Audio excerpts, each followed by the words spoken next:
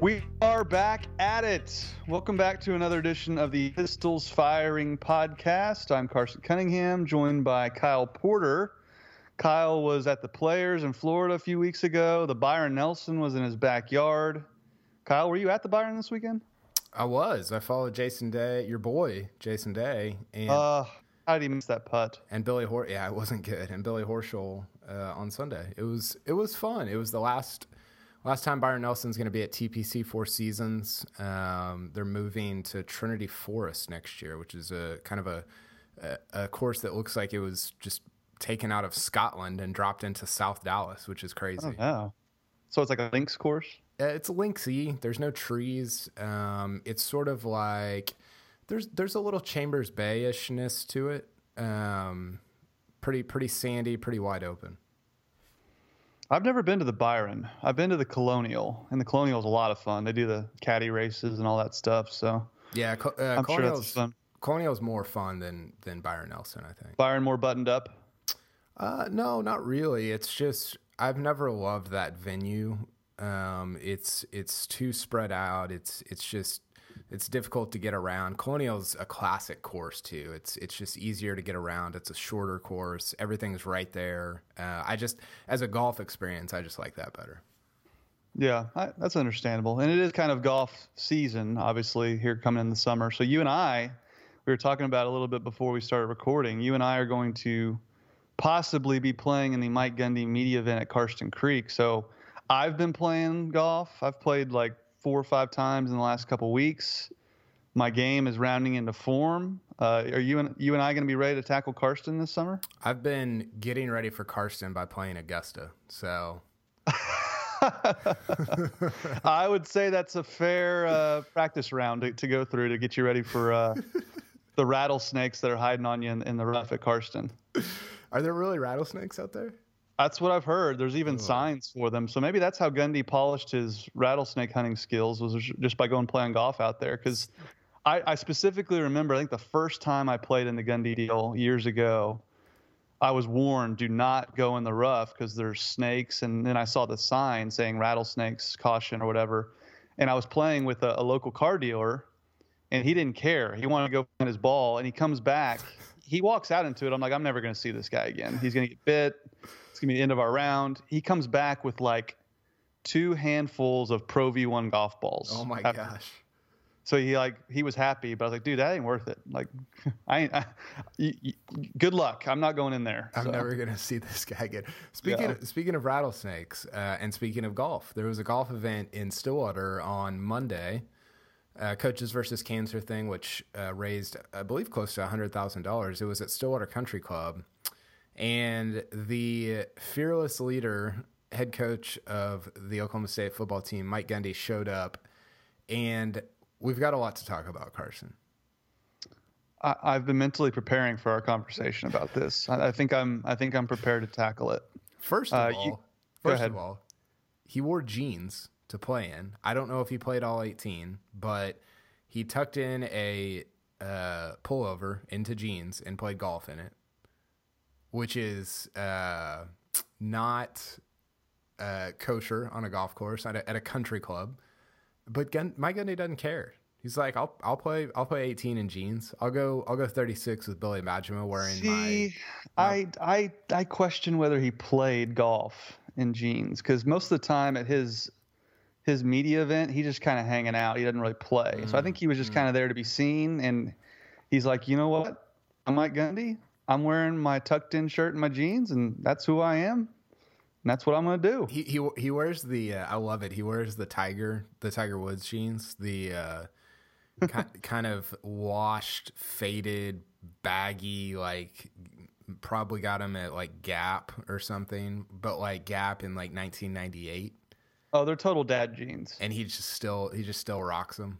The best. He recently also posted with a recruit where he had the polo tucked into the pleats that were about the same fit as the loose baggy jeans. They were kind of like not quite MC Hammerish, but a little baggy in the pleats. So Gundy ain't changing, man. He's comfortable in his own skin. the jeans wasn't a great look, but hey, he's Mike Gundy. He can pull it off. So and obviously we got to talk about the haircut. The hair.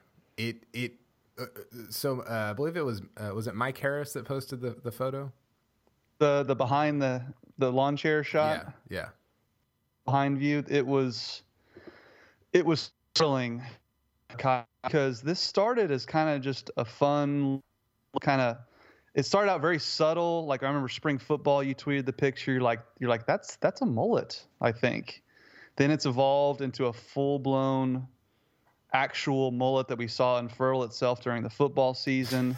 Now it is like 1980s rocker pro wrestler length down to the shoulders. I think his hair is longer than my mother's in the back. And it is startling. Like it's completely taken on a life of its own. And I was gassed when I saw the picture. I saw somebody recently said that they had mullet fatigue.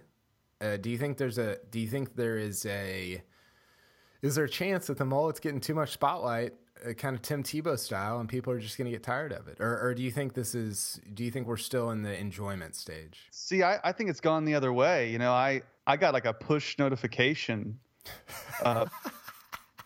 from like Bleacher Report app that says Mike Gundy's mullet is even more glorious than ever. I mean, his hair now is taking its rightful place alongside Billy Ray Cyrus, Jaromir Jagr, amongst the great mullets of all time. John Kruk. I mean, let me know if I'm forgetting any famous mullets of yesteryear, but it's right alongside those great ones. And I'm with you. I don't think he can cut it. I think it's to the point where it's almost a trademark. You know, his trademark used to be the "I'm a man" rant. Well, he's known more now for the mullet as we currently speak. Now, obviously, the rant will be on his tombstone. I mean, that's what he'll always be known for. But right now, he can't be cutting that anytime soon. I think it's taken on a whole different level now with the length. I think he should just completely embrace it and show up to Big 12 Media Days in like shorts and like a t-shirt, like maybe a PFB shirt. When we come out with them. See, his suit game has always been very strong, amongst the best in the Big 12. Yeah. I don't know if he'll give that up. I think he likes to suit.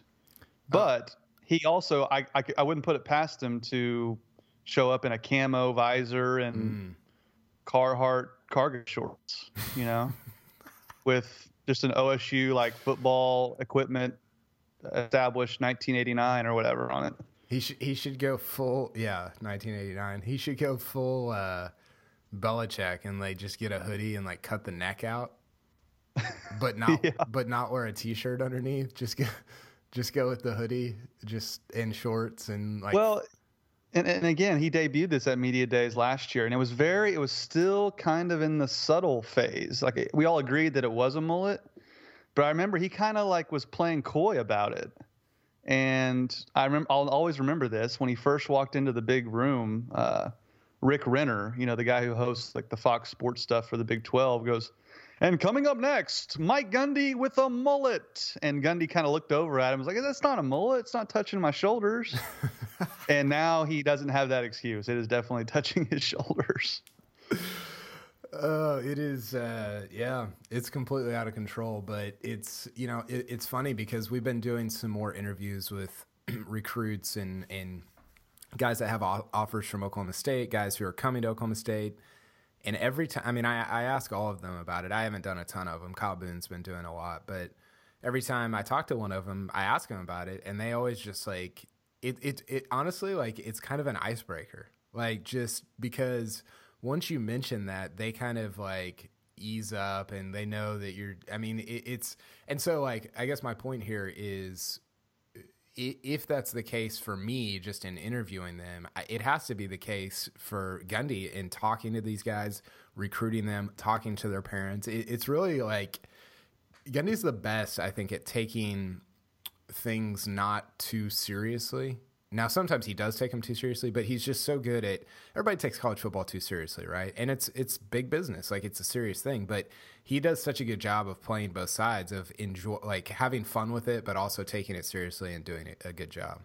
Yeah, like you can tell that in some of his press conferences when he's real relaxed and jovial and joking around. And it has to be an intimidating thing having a big time college football coach, no matter who it is, come into your living room. And I think Gundy's this is a way of showing these families and recruits, like, look, I don't take myself too seriously. I mean, look at my haircut. Like, and like I'm having fun. Like this is not that serious. I don't like, you get the feeling like Nick Saban won't even crack a smile in home visit. You know, like he's just super serious guy probably. And Gundy's obviously a little more laid back, and I think recruits like that. Now, whether the Mullet is, you know, reeling in recruits, I don't know, but it is a way of him showing, look, I don't take myself that serious.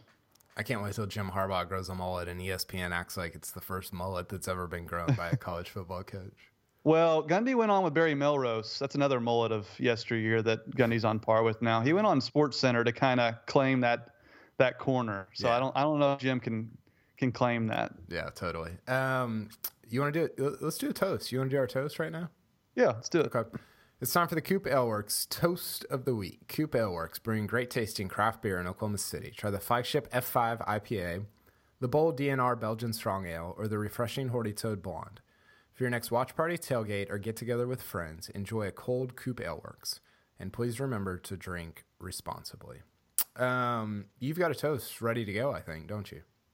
Yeah. I think it's always great when we run into listeners of the podcast. You know, you and I have done this for a while now, and we don't ever know who's listening. We get the numbers back, but rarely do we get to meet face-to-face with people. Well, I was at my local gym today, the CrossFit gym, as I like to call it, and a guy named Connor Drake stopped me as I was leaving. He's like, "Hey man, I'm a big fan. I'm a student at OSU. I live in Tulsa, so I don't get to see you on TV, but I listen to all the podcasts, and I love what you guys do. I love listening to them. Just want to let you know that. So if anyone ever sees me out and about, please stop me and tell me, because it really kind of, you know, these are so much fun for you and I to do, but it's even more fun when we hear from people who enjoy them as well and love listening. It gives me more reason to do them. So I want to toast Connor Drake. I think that was one of his first forays into the CrossFit world, so I'm going to give him a DNR to resuscitate him a little bit. But it was really cool that he passed that along, and I appreciate him listening and everyone out there who's listening. So I want to toast the listeners, Kyle. Oh, I like that. That's good. Connor Drake. I appreciate that. My first strong name too. Connor Drake. That's a strong name. Yeah, big time. My first foray into the CrossFit world did not go well. I thought I was going to die. I was really out of shape at the time, and my buddy who does legit competitions in CrossFit was like, "Yeah, just come. You can just do whatever you can do." Well, I couldn't do very much, and it was real bad. Yeah, like I'm not one of those people that competes or post videos of me lifting weights or anything like that, but it's super challenging, and I thought I was in shape until I started, and then it was real humbling real quick, and I love it. So it was cool to run into him there. I like that. I'm going to toast Cowgirl softball. They almost they made it through into the regional finals, lost to Florida in, I believe it was the second game. It was the elimination game. They beat them once and then played them again, and they got beat. I think it was it 2-0 or 1-0? The final score? Yeah. It was 3-0, I think, 2-0. I can't remember. I think there were only 3 total hits though, which is insane. Okay. These softball games, you watch them and they go by in it's like soccer. It's 90 minutes done, which is awesome. But man, they've turned it around. Kenny, I'm gonna screw it. Do you know how to say his Gajewski? Gajewski. There we go. Really interesting story. Played baseball at OU. Got into agronomy for a while. Was the baseball director at Tennessee. Ended up at Florida as an assistant. Then made his way to Oklahoma State, and he has had 2 really good seasons. So. Congrats to them. I'm going to toast an F5 IPA because they blew through the Big 12 this year and almost made it to the Super Regionals to get to the College World Series. Yeah, he's doing an amazing job. And Gajewski was college teammates at Oklahoma with Tim Walton, who's the coach at Florida. Yeah. Tim Walton played baseball at OU. He's done an unbelievable job at Florida. And that's what I said. I tweeted when they hired Gajewski, like that's a good place to go hire a coach, Florida, because Walton has them absolutely rolling. And it appears to me Gajewski's cut from the same cloth as Walton. He obviously has turned it around in really quick fashion, and yet another good hire by Mike Holder. You gotta give Mike Holder credit for going out and making that hire. Yeah, I've loved to see them do well. More than anything, Kyle, I kind of love what Gajewski's done with their uniforms. I don't know if that's a uniform review or not, but we can talk about that and other uniform stuff. Let's get to this week's uniform review. Brought to you by Chris's University Spirit, your one-stop Cowboy shop on Campus Corner, and be sure to shop online at chrisuniversityspirit.com. Softball unis. What's your favorite thing about them? Well, they went full script on the jerseys, and they went cursive cowgirls. You know, we've been dying to see cursive cowboys on the basketball uniforms. They've done their part with the cursive cowgirls. Softball nowadays, everyone's doing kind of what I prefer with the softball uniforms. They're wearing basically, pants and baseball uniforms. Whereas in the past, some would wear those, some would wear like shorts, some would wear. There was no like set uniform, but they've gone to the full baseball look, and they've also worn the badge on the helmet, which tells me that the badge is still being pushed by all angles from the university. That tells me that that's a real thing that you and I have discussed at length before. But more than anything, I think going with the scripting looks great. Yeah, it does. I one more note on the badge. I noticed that Oklahoma State just put out a couple of football videos. One of them was it was kind of random. It was like a throwback Thursday to beating Pitt last year or something. I don't know.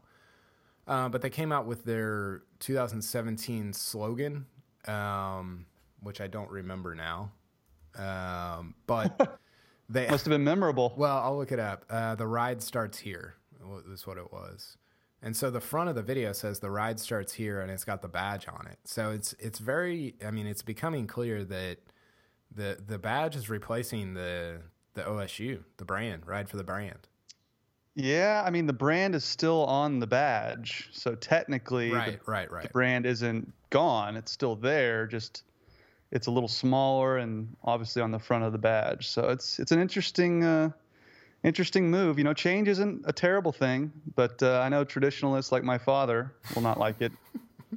But I don't hate it. I told you it's kind of grown on me a little bit. I kind of like it more as like a replacement for Silly Pete or Crazy Pete on the helmets.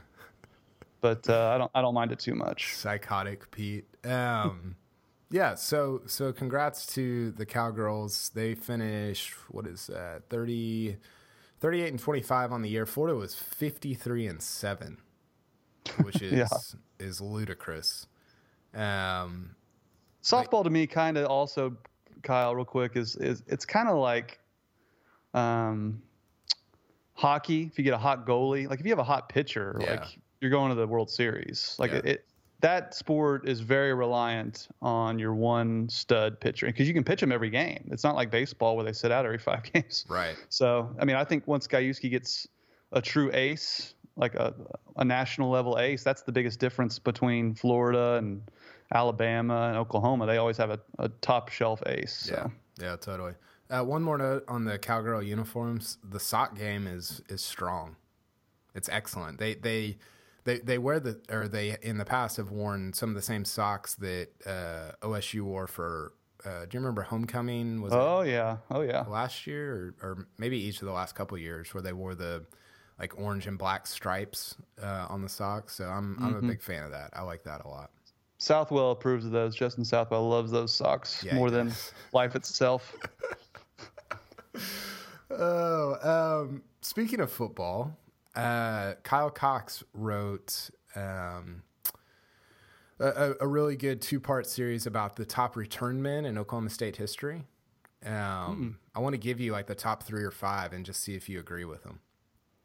This is just on who we think was the best at it, correct? Or who had the best numbers. His definition was the criteria is not just overall production. It's more of a who would you rather have at the 5-yard line on a cold night in Norman type question. Oh my. So his number 1. Well, actually, I'll just go 5. I'll go 5 to 1. Can I guess the 5? Yeah. Dez. He's number 3. No. He's not in the top 5. Wow. Yeah. I'm going to have to hear this list then. Parrish Cox. He was number 1. Wow. R.W. McQuarters. He was number 4. What is the kid's? He called him a Renaissance man, which I liked. What was the kid's name? He was when you and I were in school. Tiny little guy, but Darrent Williams got to be on the list. No. Well, Kyle Cox showing his age there. Cox is our age. Is he? Yeah. His memory's not very good. I mean, Darrent Williams did that at the NFL level and was awesome at it. And I mean, Darrent Williams might be among the leaders on stat-wise on all those lists. But anyway, I'm thinking of Macklemore is his name. He was. I played flag football against him. Well, I don't know if you would call it playing against him. He was a freak. Yeah, he was like 5'7", but returned everything like 30 yards, if not to the house. Yeah, he was. Is awesome. He not on the list? No. I got to think more recent. Did he put Blackman in there? His fair catches? No. Okay. I mean, it was. He said on the 5-yard line. Yeah, you might want a fair catch. It was at least partially based in like you got to have some stats to be on the list. Okay. This is all time, right? Yeah, all time. And you need to Barry think. Sanders? Yeah, he's number 3. Yeah. Let's see here. I got R-Dub. So I'm missing 1? You're missing 2. This is hard because like it's you got to think punt and kick, and they were very different, and different guys excelled at both. That's kind of a hint. Punt and kick returns. Yeah. I don't. I'm going to say Grant Jones, but I know that's not right. I just remember that one kick return he had. Grant Jones. Number 2 is Justin Gilbert. Oh, how could I forget Gilbert? That's terrible. Incredibly embarrassing. 3. I mean, he might be number 1 in my book. 3 was Sanders, 4 was RW, and 5. I don't think I agree with this, but it's hard because he had such an iconic moment. Is Tyreek Hill? See the body of work there. Yeah, it's not good. I mean, he did have the big touchdown against Iowa State. He did win the game against Kansas. He had. Who are we kidding? Like Tyreek probably should be in the top 5. There's no doubt about it. And I know he wasn't there that long and didn't have as many, but he had some very meaningful ones. Obviously, the Bedlam one is just near the top. Number 6 is Dez. Number 7 is Larry Elliott. He played in the 1960s. What? Yeah, I've never heard of him. Terrence Richardson. Darrent was number 9, and Josh Stewart was number 10. See, Darrent Williams, not a lot of numbers. He had 22 punt returns for 480 yards and 3 touchdowns. I mean, 3 touchdowns and 22 returns. Yeah, I mean that's got to be up there with Tyreek, I would think, or maybe even less opportunities. He only had 4 kick returns for 80 yards, no touchdowns. Okay, who was the guy you said before Darrent on that list? Terrence Richardson. That's a guy from yesteryear. He was one of my original favorite players back in the day. He was awesome. He didn't play on very good teams because that's probably why he's not remembered the most. But he was really good at those 2. That's a solid list. I would have Darrent higher just on my memory, but that's a good list. Just missed was Gabe Lindsey, who played for 17 years. That's one of your original blog jokes. I think that was the first block you told, or first joke you told on the blog was a Gabe Lindsey joke. Yeah, it probably was. Bob Finnemore, Jamal Fobbs, and Chris Massey. Wow, it's a good list. I mean, I thought he did a good job with it. Jamal Fobbs was awesome. He had to play behind Nathan Simmons. But who would you take? Who would your top 5 be?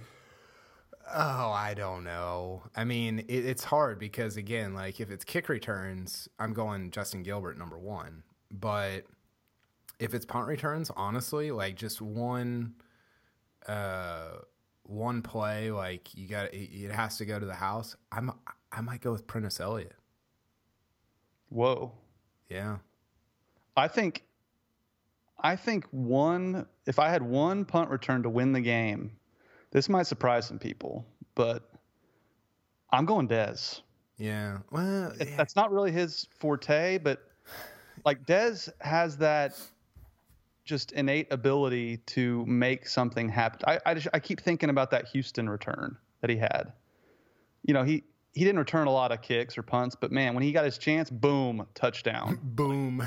Like I just, and obviously, if I had something seriously on the line, I'd probably pick Tyreek because all he needs is a slight. He doesn't need a lot of blocking. He just needs a slight crease. And he's going to outrun everybody. So I might pick Tyreek actually, but I do think Dez is underrated in this aspect. Yeah, I see Dez as kind of like a better, well, obviously a better Blackman. Like he just seems he doesn't seem like he doesn't have enough fast twitch for me. How dare you? I'm going to look up the punt return right now, and I'm going to look at these wheels that Dez has. It was huge because you don't think of him that way, but he's not a normal human being. Like guys his size are not supposed to move that way, but they do. He just doesn't get the chances to do it. I'm going to pull this up. By the way, we're eschewing Barry Sanders. We're just discarding him. He had like Barry should be number one on all of our lists. He had six touchdowns in 76 attempts, punt and kick. What was it? 6 in 76, so 1 out of every, what is that, 12? Wow. That's pretty good. Yeah, it's impressive. I don't see I'm not seeing the punt return against Houston on here on the YouTubes. But yeah, that was a really fun blog post by Kyle Cox. Good stuff. Yeah, that's something I hadn't really thought of as far as ranking the all-timers on returns. That's not something I can't believe I didn't off the top of my head didn't think of Justin Gilbert. That was pretty bad. That's not good. Not good. It's hard to do off the top of your head, you know. If I had like a list of like numbers. Okay. What else is going on? Big 12 baseball tournament. Are you into the Big 12 baseball tournament? Yeah, I mean, I follow it. Obviously, I cover it. OSU's got to keep winning, I guess, to keep their season alive. Yeah, as we're taping this, they're up 3-0 in the 6th inning, I think, against the number 1 team in the Big 12, Texas Tech. So, I mean, they barely got in. You know, they had to beat OU twice just to get in, and now, I mean, it would be kind of an all-time run at it if they were able to even get to the finals or possibly win it. So they're playing with house money, and I think that that obviously works to your advantage when you get to this time of the season. Yeah, and I think we all can agree it's been a disappointing season based on, you know, going off of Omaha last year. You know, they kind of lost some momentum here with just the program in general. I know they've had injuries. I know that I understand all that. But they've also had guys not quite perform up to the standard that you thought they would. And, man, they had so much momentum going to Omaha, you know, that the stadium's trying to get built. And this I'm not saying this is going to derail those plans, but it definitely doesn't help as far as just getting stuff done. But I trust Josh Holiday to right the ship. And, you know, you make Omaha, like, you have some leeway from me as far as, you know, having a disappointing season. Yeah. Yeah, I agree. It was. I didn't realize this, but Hayden, one of our other writers, Hayden Barber, pointed this out. Their worst season in 40 years. Whoa. 1977 was the last time they had a losing record, and this year they were 26-25. Wow. So the year that they didn't make the Big 12 tournament under Frank Anderson, they had a better record? Yeah, they were like 32 or 31-27. I mean, it was close, but it was better. But I think Frank even made the NCAA tournament that year despite missing the Big 12 tournament. Did they? Which is kind of funny. Yeah, that's what I read. Huh. Okay, Dez had him some blockers on this return. Yes. He had some help, but I don't care. He's on my top 5. Another thing that we should probably talk about, I think you tweeted about this, Oklahoma State regular season win total over under. Did you see What's that? Did you see? Oh, the over under in football. Okay, I thought we were talking baseball. No, I'm switching up on you. Free money, Kyle. Let's go to Vegas. I mean, 9 for OSU is, to me, I think the worst case scenario. Just looking at their schedule. I mean, they have to lose 4 games for you to lose money. They have to only win 8. If they go 9, you push. That would be 3 losses. And I think 3 losses is about the worst case. Let's say they lose at Pitt, at West Virginia, and OU at home. Those are, to me, the 3 toughest games on their schedule. And I can see them winning 2 of those 3. What about at Texas? I mean, that's never easy, despite who the coach is. And Tom Herman's a little like I would always bet the Texas under because their number's always too high. But Tom Herman scares me a little from that. So that's obviously losable. I don't think any game's like a lock based on OSU's offense is incredible, but we still have to see it from their defense. So I'm not here saying they're going to run the table, put all your mortgage on the 9 wins, but I do think that number's low. Yeah. I guess I agree. I don't know what you would set it at though. Like I guess 9.5 would be 9.5 would be perfect. Yeah, would be the right number. They're always low on OSU's win total. I remember the year, I think it was 2010, the first year of Weeden Blackman. The win total was at like 6.5. Yeah, and everyone here locally was like, huh? Yeah, like they're gonna.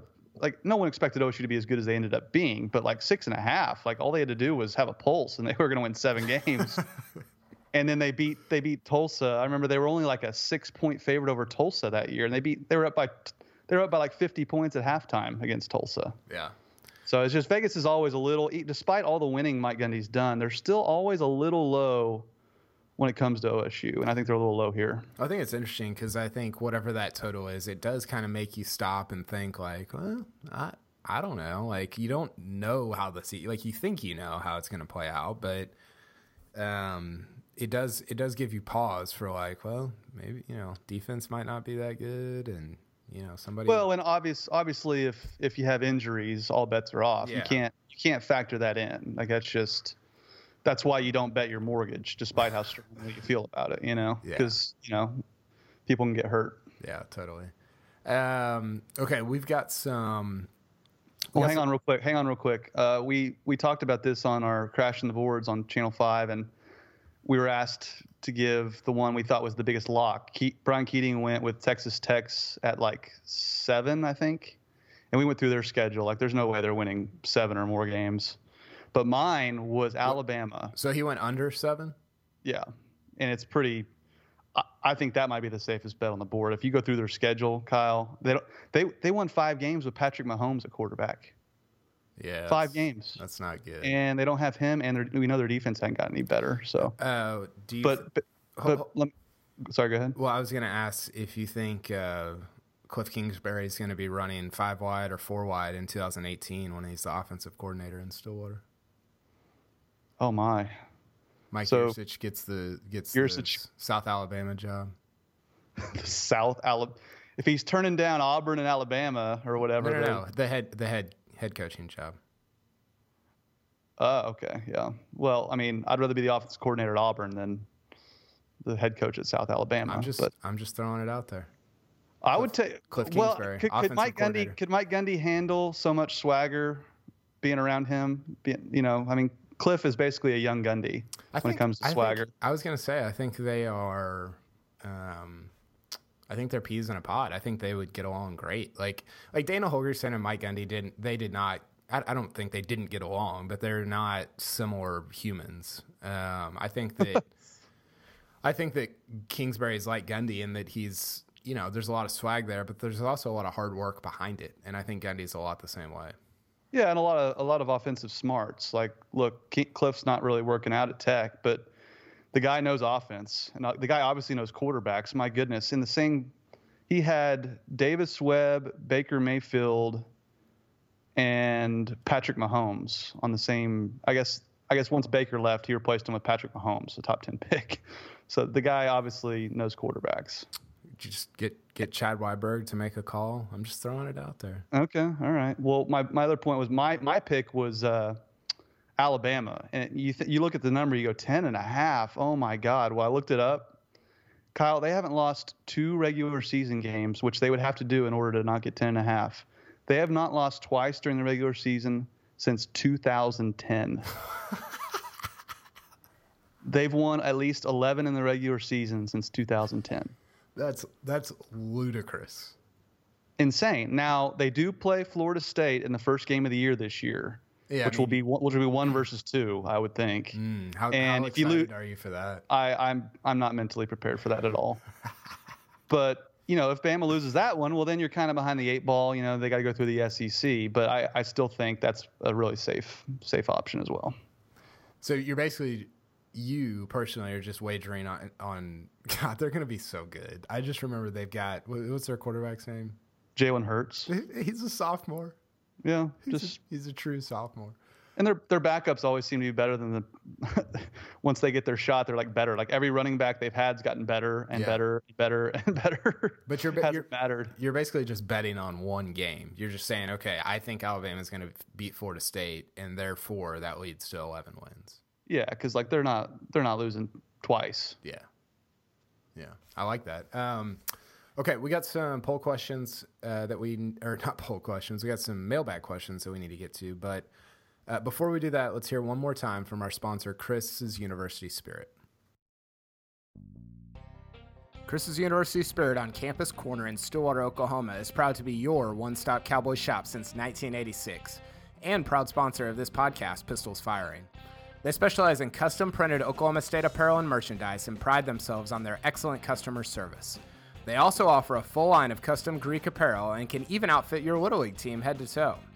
They're located at the corner of 3rd and Knobloch on historic Campus Corner. You can follow them on Facebook, Twitter, and Instagram, and be sure to shop online at chrisuniversityspirit.com. Shop Stilly, shop Chris's University Spirit. Okay, Carson, we're back to finish up. Before we get to the mailbag, my poll question from Tuesday was, will James Washington catch Rashawn Woods? He needs 1,500. He needs like 1,490 yards to catch him. And 43% of people said yes. 57% said no.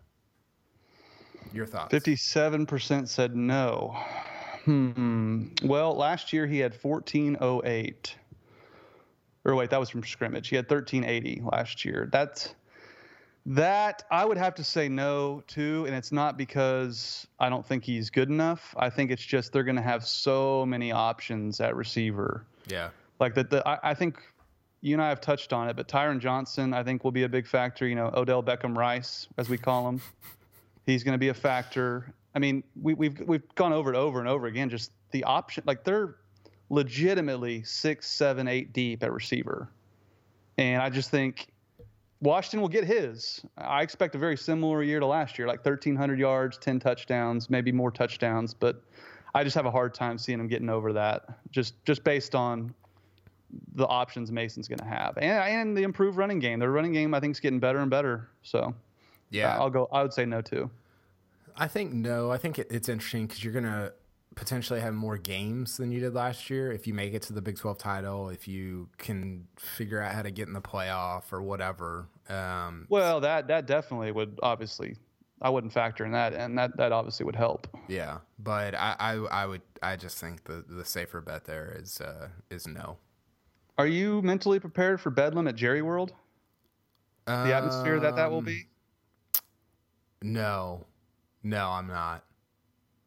Like, especially if it's like OSU's already won the regular season matchup, they got to go down to Dallas to play Bob again. I mean, we know how that ends, right? Like 12-0, OSU's 12-0, and they got to beat OU again. And they're lining up for a field goal to win it. OSU is. You ready for that? No, I'm All not. Right, let's move on. Okay, let's get to some mailbag questions that we got. Actually, the first one, and I thought this was pretty interesting, from our buddy Nolan. He said, Let me pull it up. What are the odds we're all overhyping football season and Gundy's mullet is just the first step in going full Chris Gaines and growing a soul patch before failing miserably and disappearing forever? Whoa. That is a theory I had not heard yet. Him going full Garth and just going off the deep end and disappearing. I mean, maybe that's his way of getting out from under Mike Holder. Maybe Nolan's onto something here, but I would disagree. I think the mullet, is even more cause to believe that Gundy is full riverboat gambler. He's all in. He knows that his team is going to be awesome. Like you and I have talked about it before. Like the looser he is, the better this team's going to be. And he's never been more loose and relaxed. So I'm going to go with the opposite. I don't think he will be going AWOL after growing a soul patch. I like the theory. It's going to be pretty easy to float out there after they lose to Tulsa and Pitt in the first 3 games. Oh man. I mean, if that happens, he might go back into 2014 mode if that happens. Oh yeah. He'll be so grumpy. He'd be in full, like, get off my lawn. I looked over that Tulsa game. That will not be easy. No. Like Philip Montgomery knows what he's doing. Yeah. So that'll be a tough game. Yeah, totally. Okay, Colin Johnston has a great question that I think we should turn into like a series of blog posts. But by how many touchdowns would the 2011 team beat the 1988 team? Oh man. So he's not even like giving the 1988 team a chance, despite having the greatest football player of all time on it. Is that what he's saying? I mean, people don't understand. Like I did a story on the 88 team a few years ago. What was I doing? I was doing a story somewhat. I basically was just looking up the numbers. I was doing my uniform countdown with like how many days left till college football, and I got to Hart Lee and Gundy. Yeah. And I was going over the numbers nationally where they were at. Like not only were they like number one and everything, it was like numbers that like hadn't been done before in that era. Like it was just like in that era, you're not supposed to put up the numbers they were doing. Like it would be like a team this day and age scoring like 70 every game and putting up 600 yards every game. It's like 2008 OU. Right. So I'm not going to sit here and just guarantee a win for 2011, but I will say the 2011 defense was a lot better. So I think that's where the edge comes through. Because like you and I have gone over it a million times with the 2011 defense. They gave up a lot of garbage time points, yards, et cetera. If you go by points per possession and compare the 88 to 2011 teams on defense, it won't be close, I don't think. So I'll go with – I think 2011 wins, but I think Barry Sanders gets his, believe me. I think it would be fascinating to come up with a Gundy-era all-star team against a non-Gundy era all-star team. Gundy's playing against himself. Well, Gundy's coaching against himself. Right, yeah. And just to see what that would look like. I mean, it would take this is just like a series of summer blog posts, but for sure, yeah. Just like combine the 70s, 80s, 90s. You can even have like Rashawn and Josh Fields in the early 2000s, and then throw them up against like the Whedon, Blackman, Dez. I mean, the Gundy era team would crush like a even though it's like 90 years worth of non-Gundy era, wouldn't it? I would think, but I don't know about crush, because I do like I wasn't around in I was 4 years old in '88, so I didn't get to watch them. But based on things my dad tells me, their defense was horrendous. Now, that team, yes, but you also had non-Gundy era. Kyle, you have Kevin Williams, Jamal Williams, and you can go down there was Leslie O'Neal, like Nathan Simmons. No, I mean you can go up and down the list of NFL virtual hall. I mean Leslie O'Neal's probably an NFL Hall of Famer. You got Bob Finn. You got the blonde bomber. Got the blonde bomber. That 19. What was the national champions? Yeah, 45, 44. You got the national champions running around too. Don't count them out. We want Army. But no, that's a good blog post. I'm not willing to concede anything yet. I'd have to see the numbers, and because I do think people forget about some non-Gundy era like defensive players that would limit some of the Gundy era players on offense. Walt Garrison. Yeah, I mean he'd hog tie somebody. He'd run him over and then Hog time. That's Garrison was tougher than a $2 steak. That's you don't want any part of him. So maybe I'm showing my age here, and I'm almost leaning towards the non-Gundy era. I'd have to see it written out in full, though. I love it. Okay, Adam wants to know: Would you personally rather live in a world with no WWE gifts, or one with Iowa winning national football national championships? I would rather live in a world where I kept my gifts and Iowa was winning football championships. Like, if Iowa was winning football championships, they deserve it. My biggest problem with them is they get thrust into the national conversation when they can barely complete a forward pass. So, in the Big Ten, much the same, other than Ohio State and Michigan. So, yeah. The WWE gifts, like I grew up when The Rock was rolling, so I watched back then. But I love the WWE gifts just because they're so great. Like they have the best reaction gifts, and I think everyone tweets them. So I think everyone kind of agrees with me. So I know Lunt gets tired of them, but I'll keep my gifts, thank you, and let Iowa try and earn it. This is from Billy Locke. This is a good question. What did Whedon do better than Rudolph, and what does Rudolph do better than Whedon? I think that's pretty clear. I think Rudolph limits interceptions. Yeah. I think at times Whedon could stare down Blackman, and rightfully so. He was open every single time. I think Rudolph does a better job of going through progressions, but I think Whedon obviously threw the deep ball better, and that's pretty close. Mason I don't know. Pretty well. Yeah.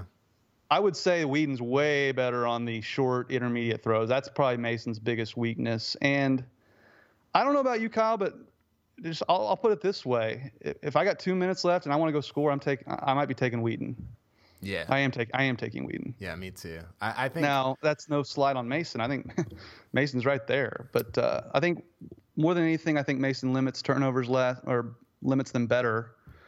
But I think Whedon had much better arm talent. Mason limits turnover. Whedon threw like 99 in high school. Like I think that's certainly right. I think it's interesting because you're right about the short to intermediate throws, but also like when Whedon was on like the 13-yard line and they needed a score, I always felt really confident that he could hit somebody over the middle or he could throw basically a perfect fade. Now, he had Justin Blackman going to get it, which is, that counts for something. It's not fair. It might be the greatest college receiver I've ever seen. But sometimes I don't know how good Rudolph is inside the 15 to 20-yard line, Well, I mean, there's a reason they now you can blame it on the running game, but there is a reason they had the Walsh package. Yeah. It helped their red zone offense. And you're right, Mason doesn't throw the fade as well. Remember that he got intercepted on one against Central Michigan? It was just a terrible throw. Yeah, gosh. I know we can give Blackman all the credit on the fade, but that was like a layup for Whedon. That was like free throws. Yeah. He could put it right on the money every single time. It was like stealing, as what Whedon used to say. So yeah, God, but he was awesome. And it's you're picking nits at this point, but that's what I would go with.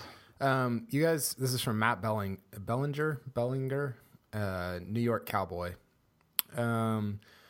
Y'all seem apprehensive about our running backs behind Justice. There was a lot of hype when all of them came in. What gives you pause now? Just expectations? I mean, I can barely name all the running backs behind Justice Hill at this point. I mean, you got all the young guys, right? You got Chuba Hubbard, J.D. King, L.D. LD Brown? Yeah, LD Brown. I will never get LD and JD together. I will confuse them both. Jeff Carr, who's not a young guy. I'm missing somebody, but I can't remember it. I would say it's more of us having never seen any of them play football than it is us being apprehensive. We just kind of see what they have to offer. We don't even know who will be playing at running back next year. We assume Jeff Carr and Justice Hill, but we don't know anything about anybody else. So I think all those guys have talent, but again, I'm less big on recruiting as I am production, especially in the Gundy era. Like, stars don't mean anything under him. So we'll have to see who produces. Okay. Last one, and this is from our buddy Matt Quaid. He said, "Who is the who is the OSU sports equivalent to LeVar Ball?" Oh man, it's got to be. Who didn't they have to like cut somebody off from talking on the basketball team at one point? Was it Gottlieb? Did they have to like? Well, Gottlieb's dad was a little overbearing at times. I mean, Gottlieb used to tell the famous story that, he shot like a wide open three in practice, and Eddie stopped practice, called everyone over, and goes, "Doug, there's two people on this planet who think you can make that shot. You and your dad. Get out of here," and made him go run the steps at Gallagher Iba. So I think Bob Gottlieb, Doug's dad, rest in peace. He passed away in the last couple of years or so. But he was a legendary coach himself. So I think he and Eddie probably butted heads a few times. But the answer I was going to go with, I had it and I just lost it talking about Gottlieb's dad. My answer is, and I have no evidence of this at all, but it's all based on rumor and hearsay. I would go with Alex Cate's dad. There were rumors that he was like uber wealthy, and that's why, that's part of the reason why that he got he had the spot over Whedon. Obviously, Whedon didn't really fit the Zach Robinson offense. We've been over that ad nauseum, but there were rumors about Alex Cate's dad being some very influential person. Now, that could be totally wrong. I have no way of backing that up. This is all rumor and hearsay, so don't take it too serious. But that would be my answer. How crazy is Lonzo Ball? LeVar or Lonzo? Or LeVar, yeah. He's a crazy person, and I think he's pulling the Skip Bayless in that the more crazy things he says, the more attention he gets. So it's just I'm so on it. I'm so tired of it. Like I don't even really. It's like I shouldn't say that. I don't even like. It just is like annoying because it's a super fun. I get into the NBA draft a lot, and it should be like a really fun, exciting thing to talk about. And it's always like he's just like this shadow that's like looming over the NBA draft, and it's like, get out of here! Like, go sell your $700 flip flops somewhere else. Like I don't need them on my Twitter feed. Well, I've gotten to the point where I might just mute the phrase LeVar Ball on my Twitter. I mean, I'm that close. I don't even want to see it. I don't retweet it. I don't talk about it. I want it to go away. And what's funny is I don't even know what Lonzo Ball sounds like. I've never heard him speak. I have no clue never what says he a sounds word. like. He never says a word. Gundy style. Maybe that's a good thing. But no, I'm sick of him. Did you see Marcus Smart the other night? Cavs Celtics. Yeah, I caught the end of it. I guess he lit it up from three, which is shocking, and he also played really well last night. I think you're seeing that, with Isaiah Thomas out, that Marcus can lead the way. Like he's a really good player. Now he's obviously limited offensively. He went 1 for 9 last night. Did he? Yeah. Oh, well. And that's the thing. Like, he's not a good offensive player. That's not what he does. Like, he is a bulldog on defense, and he's just like you and I agreed on this when he was at OSU. He's just a winning player. He's not that skilled offensively.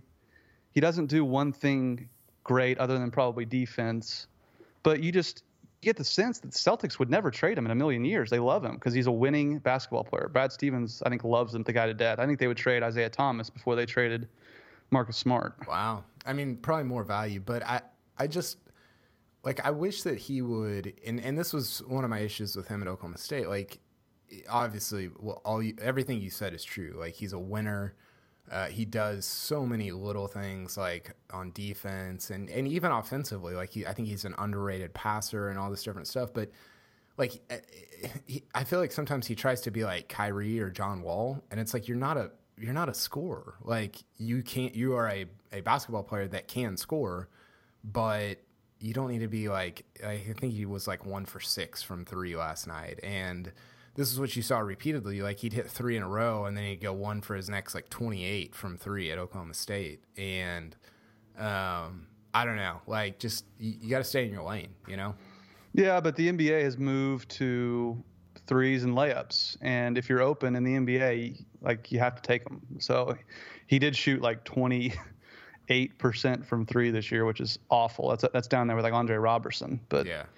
But at the same time, like, if you're not shooting threes, like, you can't be out on the floor. And I think his form is nice. It's weird how bad of a shooter he is. His form isn't terrible. I've seen way worse. Yeah.